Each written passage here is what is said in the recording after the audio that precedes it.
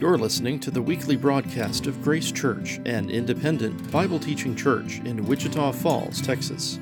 This week we're continuing our study of the life of David. We're calling Hills and Valleys. With this week's message, here's high school and college pastor Nolan Smith.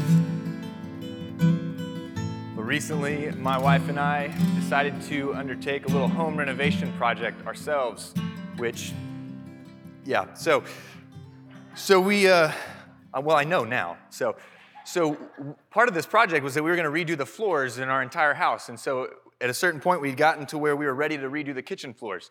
Now, kitchen floors are tricky because you've got all these appliances, and you've got to move these appliances that you still need while you're doing this. And so you're moving them out, you're taking up the old floor, you're moving them back, you're taking up the old floor there, and then doing it again with the new floors. And there's literally a lot of moving parts involved in this. And I remember at one point, we had our stove, our refrigerator, our washer, and our dryer are all out in our already narrow kitchen, and it's just a huge ordeal. It's the kind of thing that you just only want to do at one time, right? That's foreshadowing. Okay, so the last part of this project was that we had a plumber come, and he moved a water line from one side of the kitchen to the other so that we could move the refrigerator. And so really the last step in this whole project is that I have to patch up the drywall around this new water line, and then I push the refrigerator back into place, and we're done. And you know that feeling you get when you finally get to the end of a project like this, and you put it back in place, and you step back, and you look at it, and you go, I'm done. I don't have to do any more. Right, okay. So about 3 weeks later, I am sitting at my computer, which is right next to, the desk is right next to the refrigerator. Now, it's about 10:30 at night, and it's the night before our entire staff is going to get up early the next morning and head down to Dallas for 4 days to a conference. See where this is going. So, 10:30 at night, I'm sitting there in the kitchen, and I hear this sound. Drip, drip. I know, yeah. Drip, drip. And so with dread in my heart, I pull the refrigerator out away from the wall to figure out where this drip is coming from. And sure enough, this new water line right here is dripping water. Drip, drip, drip. Now I'm really good at math, and I start to do the calculation in my head. Okay, one drip every second for the past 3 weeks is so much water. It's so much water. And I look and I see there's no water on the kitchen floor, so that leaves one terrifying option, and it's somewhere under the floor. And now I got to figure out where and how bad. And so this new floor that I just put down, I have to start pulling it up. Now these planks aren't made to be pulled up once you put them down, so they're breaking as I do this. And I'm casting them aside into this really expensive pile of trash over here. And I start to see that the subflooring has expanded. It's like a sponge that's just soaking up all this water, and there's mold all over it, and it's just going to have to be completely cut out and replaced, like totally ruined. And so I've got the refrigerator back in the middle of the kitchen. You can't really walk through the kitchen. You can't open the refrigerator to get inside of it. There's this pile of flooring right here. There's a subfloor that's just moldy and nasty and needs to be ripped up. And I look at Suze, my wife, and I go, I'm sorry, I can't do anything about this. I have 8 hours until I have to leave for 4 whole days, and I can't do anything about this. There's just nothing for me to do right now. And I felt even worse because I realized that it was my fault. Because that new water line, when I pulled the refrigerator out and patched up the drywall around it, I forgot to fully tighten that hose and push it back. And I learned a really hard lesson that day, a lesson I think we all have to learn more times than we'd like throughout our lives. And it's that when we make mistakes, those mistakes have consequences. And those consequences affect other people. And that is the lesson that David is going to learn in our passage today. Now, just to review, a couple weeks ago, Lance took us through the passage of that most infamous sin in David's life, that he commits adultery, and then he tries to cover it up with deception, and then commits murder. And then last week, we saw Reggie take us through the immediate consequences of that sin. That there was a curse pronounced on David's life, that, hey, because of this, the sword will never leave your house. There will be violence within your family as a result of this sin. David lost his infant son.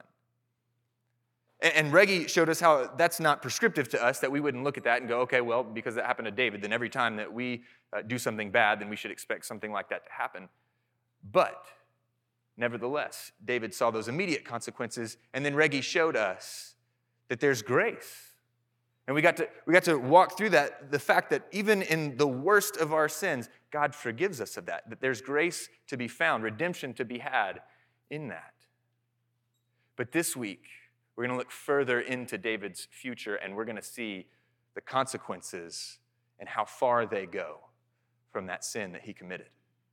And just to catch us up, we won't look at some of these passages that we'll skip past, but what happens from there is David's going to have more children.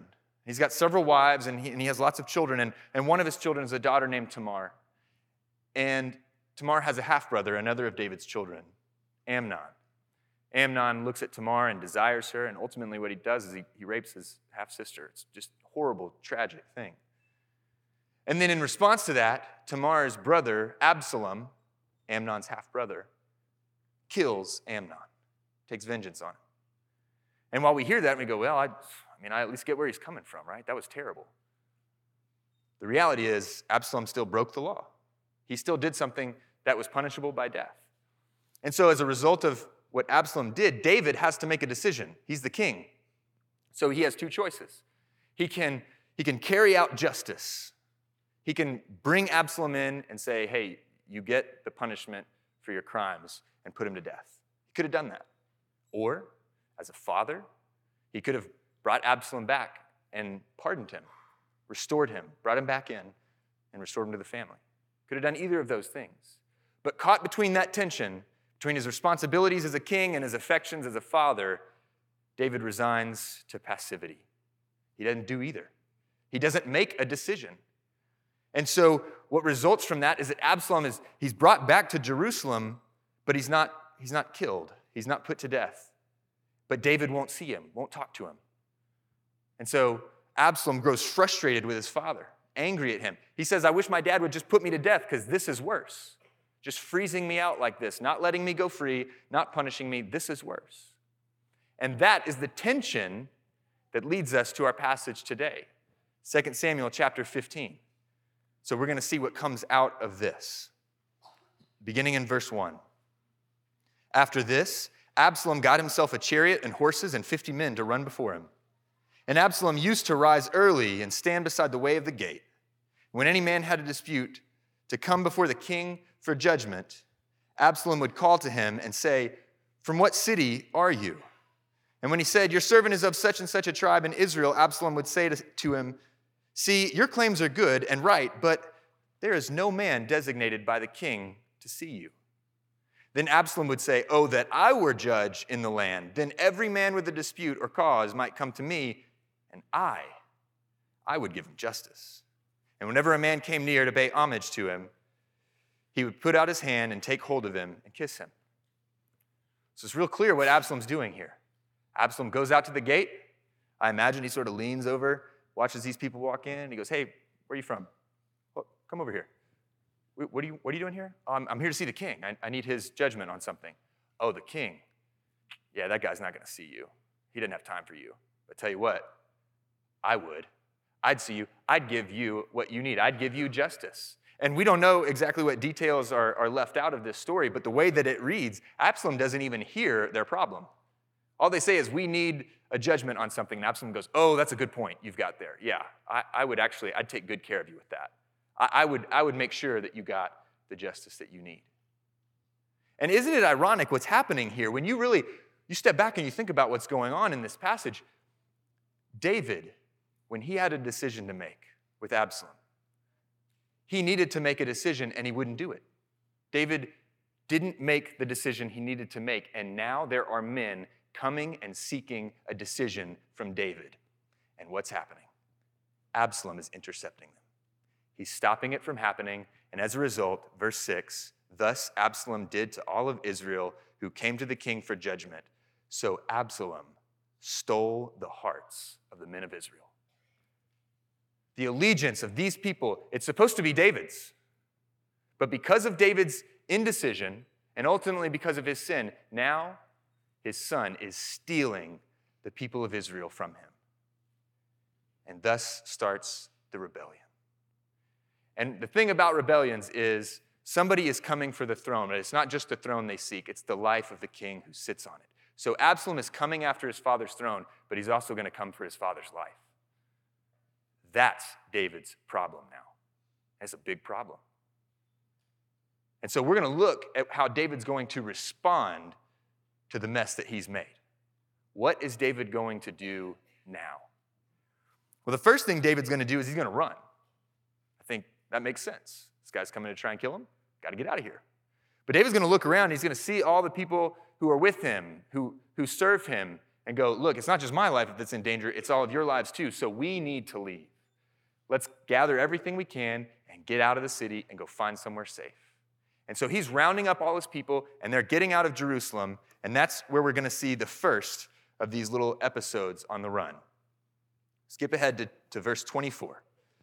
And Abiathar came up, and behold, Zadok came also with all the Levites, bearing the ark of the covenant of God. And they set down the ark of God until the people had all passed out of the city. Then the king said to Zadok, carry the ark of God back into the city.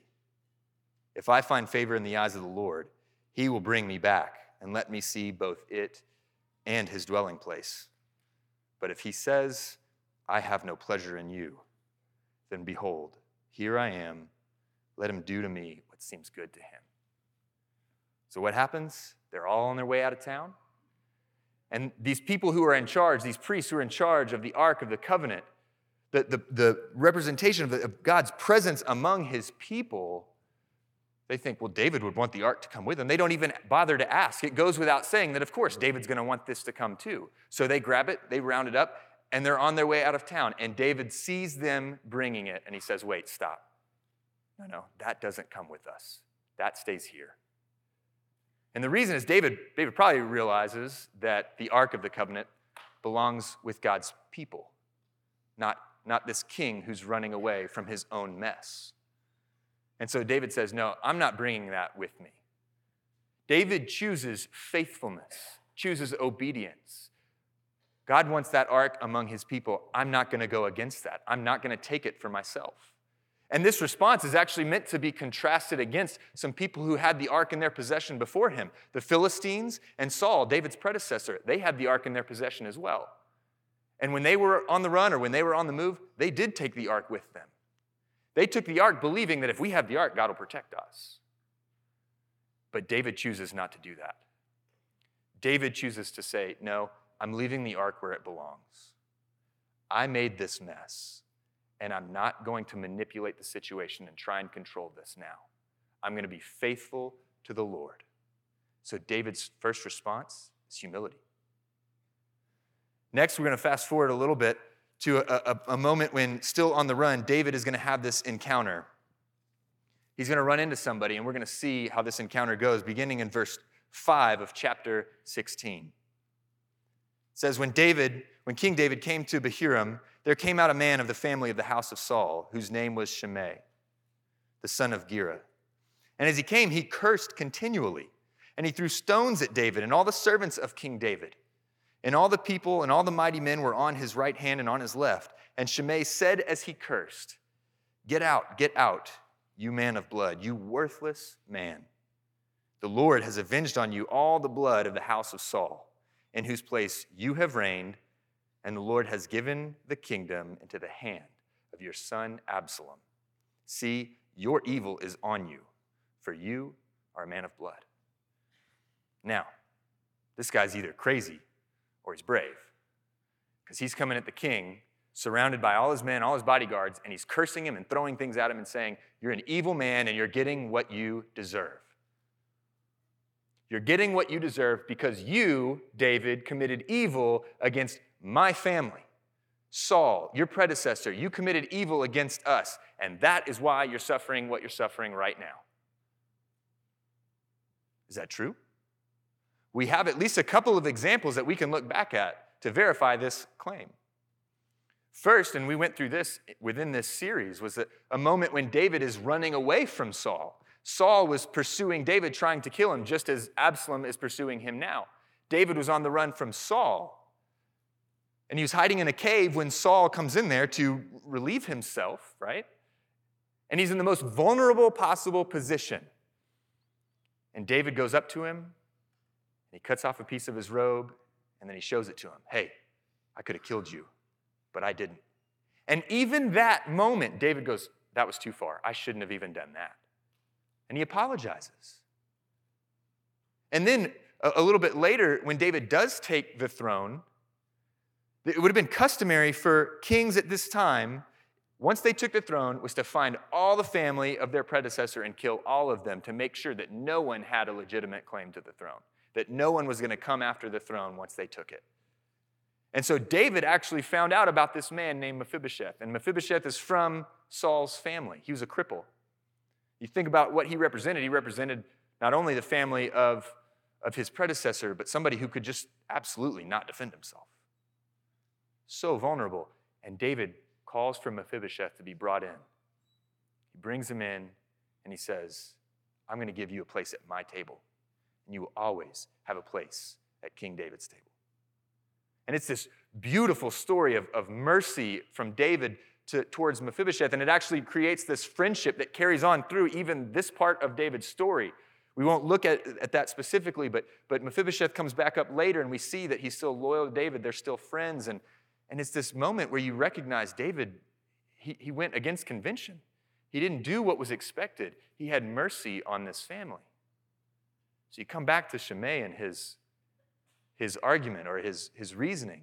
He's telling David, that is why you're suffering what you're suffering. So does David defend himself? Verse 11. And David said to Abishai and to all his servants, behold, my own son seeks my life. How much more now may this Benjaminite? Leave him alone and let him curse, for the Lord has told him to.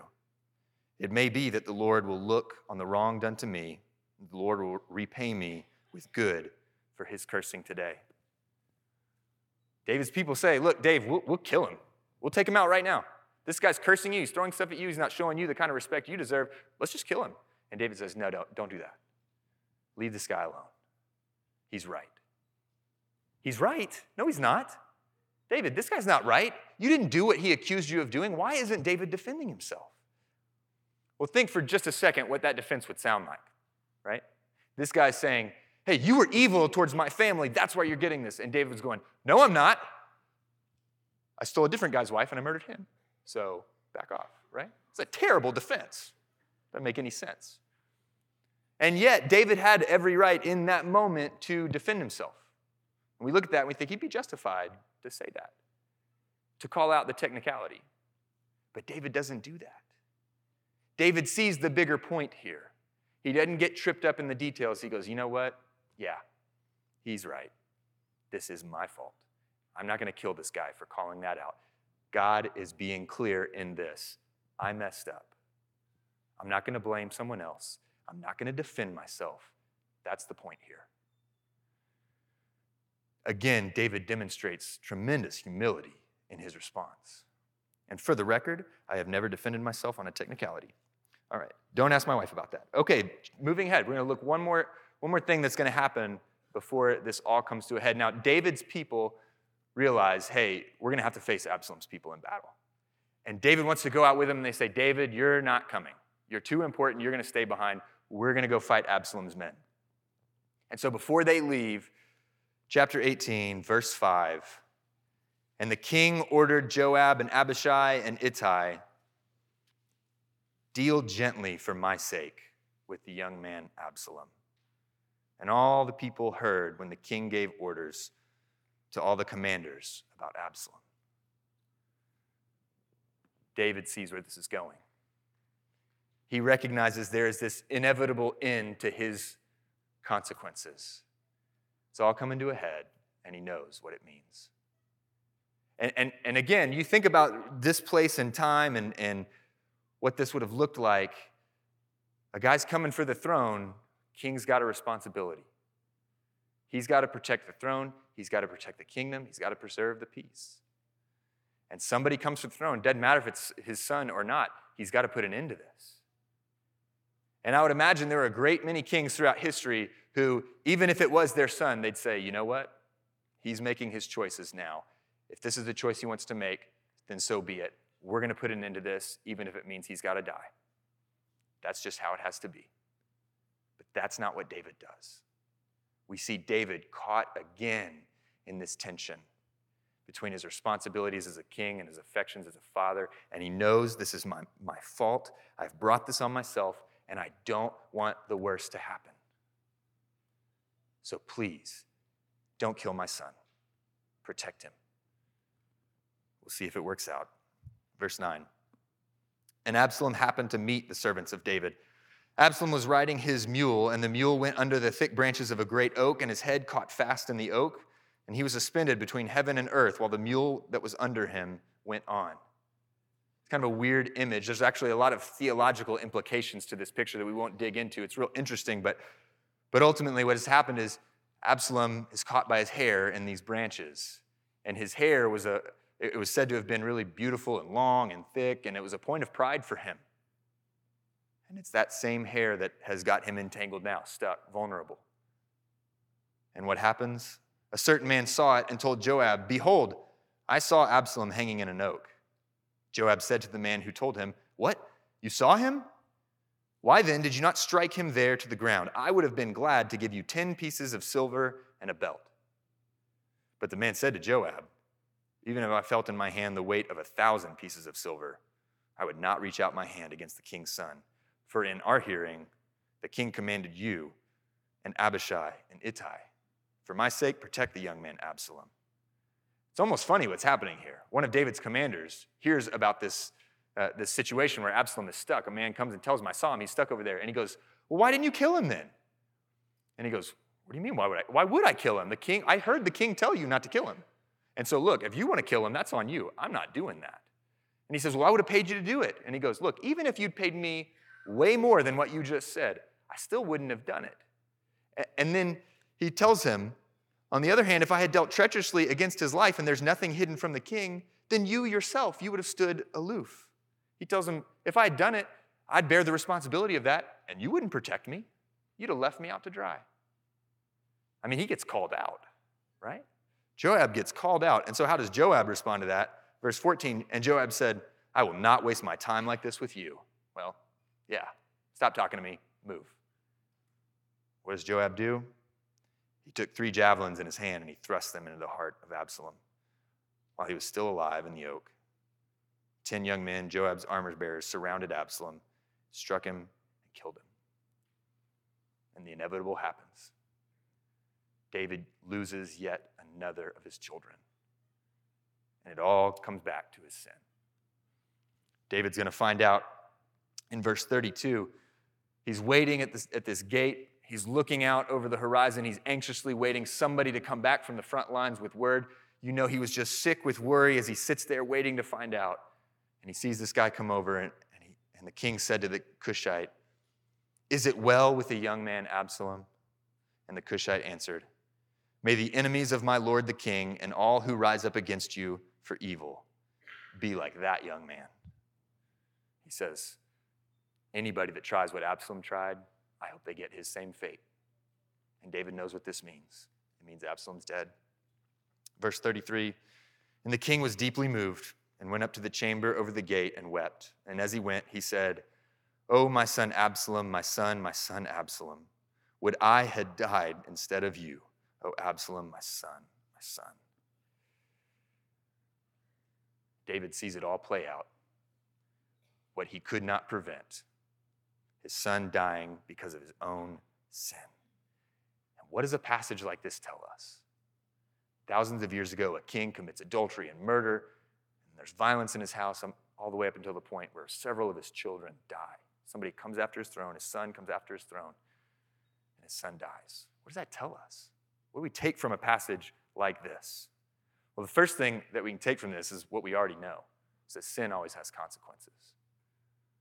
It reminds me of the opening line of the movie The Patriot, where we hear Mel Gibson's voice come on and say, "I have long feared that my sins would return to visit me, and the cost is more than I can bear." David's sins returned to visit him, and he couldn't bear the cost. I remember years ago, I was talking to Lance, and we were talking about a group of people who were all dealing with this pain and strife, and all of it came back down to the sinful choice of one person. And I remember Lance told me, he goes, this just goes to show that you never sin in isolation, that your sin always affects those around you. And David has to learn that painful lesson here. That there were supernatural consequences to his sin, right? We saw that last week. But there are some natural consequences too, things that you would go, yeah, I would expect that to happen after what David did. That you think about children born into that family and under those circumstances. And I don't know if his kids found out that he murdered the first husband of one of his wives or not. But in Absalom's case, you have to imagine that some of that impulsivity and selfishness, that wasn't just inherited, that was learned. There are natural consequences to doing what David did, and he's seeing them play out in his life. But I want to be clear on this point. When we say sin always has consequences, this is not what I'm saying, and this is not what the scriptures are saying. If you're going through pain or you're going through suffering, it must be your fault. That's not it. That's not true. That we're all dealing with pain and suffering at different times in our lives. Some of us are there right now.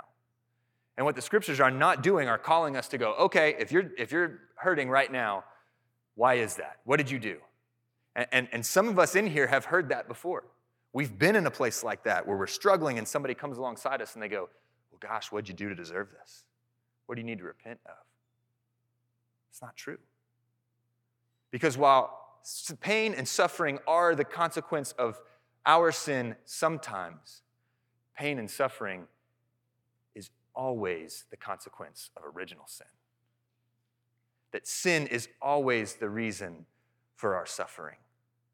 And that's what we need to realize. But we'll come back to that in a minute. The second thing that this passage tells us is that we always have a choice in how we respond. When we're facing those consequences of sin, we have a choice. And David showed us that. Things were getting out of David's control real quick. There were things he couldn't prevent, things he couldn't stop from happening. But one thing David could control was his response. David could control how he responded to the consequences of his sin, and we saw it. We saw a positive example in at least a couple ways. First, we saw it in his humility. That when these things were unfolding in front of David, David accepted it as his own fault. Yeah, I messed up. I sinned. He had the opportunity to defend himself, remember? There was a point where he could have defended himself on a technicality, and he doesn't even do that. No, this is my sin. These are my consequences. And it was that humility that David demonstrates, the ability to confess his sin, admit that he was wrong, that leads to the next thing that he did well. And it doesn't come directly from this passage, but David trusts in something. David's able to respond well because he trusts that God promises to work all things together for our good. David knows who God is, and he knows what God is capable of. And he trusts the Lord.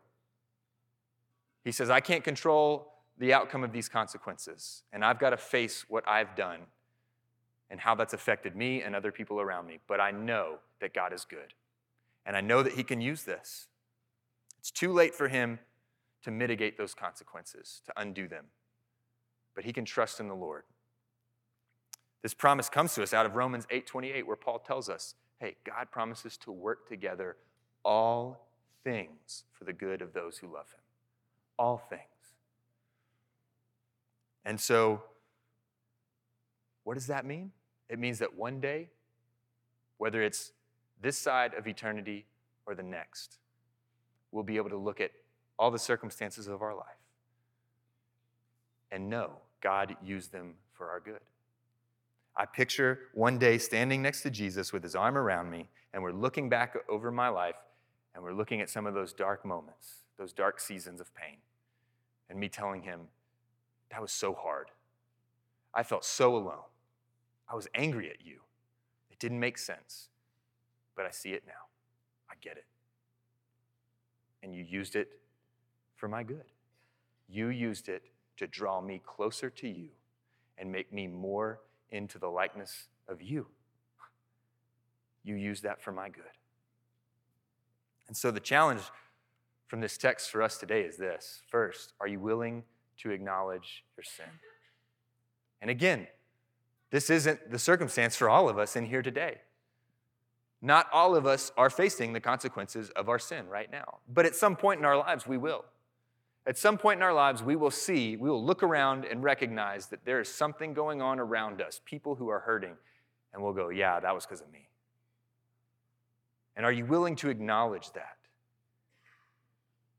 In a moment where you recognize that people are hurting and it is your fault, not defend yourself, not blame others, but say, yeah, I brought this on myself. Yeah, this is my sin. But if that's not you, if it's not because of your sin, and like we said, not all of our pain and our suffering is, can you at least recognize that it's the consequence of sin? This is not because God has forgotten you. It's not because God's abandoned you. This is the consequence of sin. And then finally, are you willing to trust God moving forward? If you can acknowledge the source of your pain and your suffering, then can you recognize this and trust in God moving forward? Because sin will always lead to despair. But God paid a heavy price to make sure that despair was not the end of our story. The whole message of the Bible is that in the beginning, when Adam and Eve, they were there with God in this perfect, harmonious relationship with their Creator. And he said, just trust me. Don't take things into your own hands. Define good on your own terms. Don't take from the tree of knowledge of good and evil. Trust that what I say is good is good. And rather than obedience, they chose disobedience. They said, no, we're going to take it into our own hands and define good on our own terms. That's sin. And it broke that relationship. And now Adam and Eve, marred by their sin, entangled in their sin, they can no longer have that perfect relationship with their holy Creator. Because if you think about what holiness means, it's perfect and it's antithetical to anything sinful. And so anything that is marred by sin that comes into the physical presence of a holy God, it'll be destroyed. That's what his holiness is. It destroys sin, destroys evil. And so they couldn't be close to him anymore. And in an act of mercy, God removes himself from the garden. Heaven and earth are split. And Adam and Eve are left there in the garden, now broken from this relationship with their Creator, no longer in his physical presence. But there was another tree in that garden, the tree of life. And that tree of life was what allowed them to stay and live there forever in that perfect relationship. But now that it's not a perfect relationship anymore, God says, I don't want you to stay there forever. I don't want you to live forever in your brokenness. So not only am I going to remove myself, I'm going to cast you out of that garden too. You're going to be cast out of that garden so you don't live forever in your sinful state. And he cast them out, and that relationship was fractured for good until something could be done about it. And God started his redemption plan. And eventually he would step into that broken world that now broken by sin, not only because of human choice and the way that it affects human relationships, but the physical world itself. When he removed his physical presence from the world, it was like this stabilizing force that's gone. And the world descends not only into relational pain, but disease and despair and disaster. This is a broken world, broken by sin. That's what it means, that these are all the consequences of sin. But God would step back into that world. He would put on flesh, come into that world in the person of Jesus, move to us in our suffering, in our hopelessness, recognizing that now that you are marked by your sin, you are entangled in that sin, there is no hope out of that other than to be cleansed of that sin. If you ever want to be brought back into that relationship with your holy Creator God, then you're going to have to be cleansed of your sin, and you can't do that yourself. You can't cleanse yourself of your sin. The only thing that can cleanse you of that sin is if a perfect, sinless man comes into this world and says, I'll take your sin, and you can have my righteousness. And I'll go to the cross, and I'll pay that penalty for your sin there. And you get my righteousness and a chance to be reunited with your Creator. And that's what he did. And there on that cross, the only sinless innocent man to ever live, chose to go to that cross and be punished like he was responsible for every sin ever committed. What a terrible thing that is, that an innocent man would be punished like he committed every sin in the world. It's the worst imaginable thing. And what did God do with it? He used it. He used that death to bring us life. God took the worst thing imaginable to give us the best thing imaginable. And so when we hear that God promises to use all things, work all things together for our good, it's not just a promise that he will one day deliver on. It's a promise he's already delivered on. He already did it. He already showed us. I can take anything. I can take sin's best shot. Death is what the Bible calls the sting of sin. So sin can take its best shot at Jesus, but he doesn't stay dead. Instead, he walks out of that tomb declaring victory over sin and death and giving life to all who would believe. To all who would believe in him. Just trust. That's what he did on that cross for me. So if you've never trusted in him for that, it's a great day to do that. You can trust in Jesus as your Savior, taking your sin to the cross, giving you his righteousness, and bringing you back into that right relationship with your Creator. But if you've already made that decision, and maybe you're in a season right now of pain, suffering, and you're struggling to hold on, but you can look to the cross and be reminded of this. That when God tells you, I can work all things together for your good, and I've already done that. I did it on the cross. So trust me, I'll do it again. And we can trust that.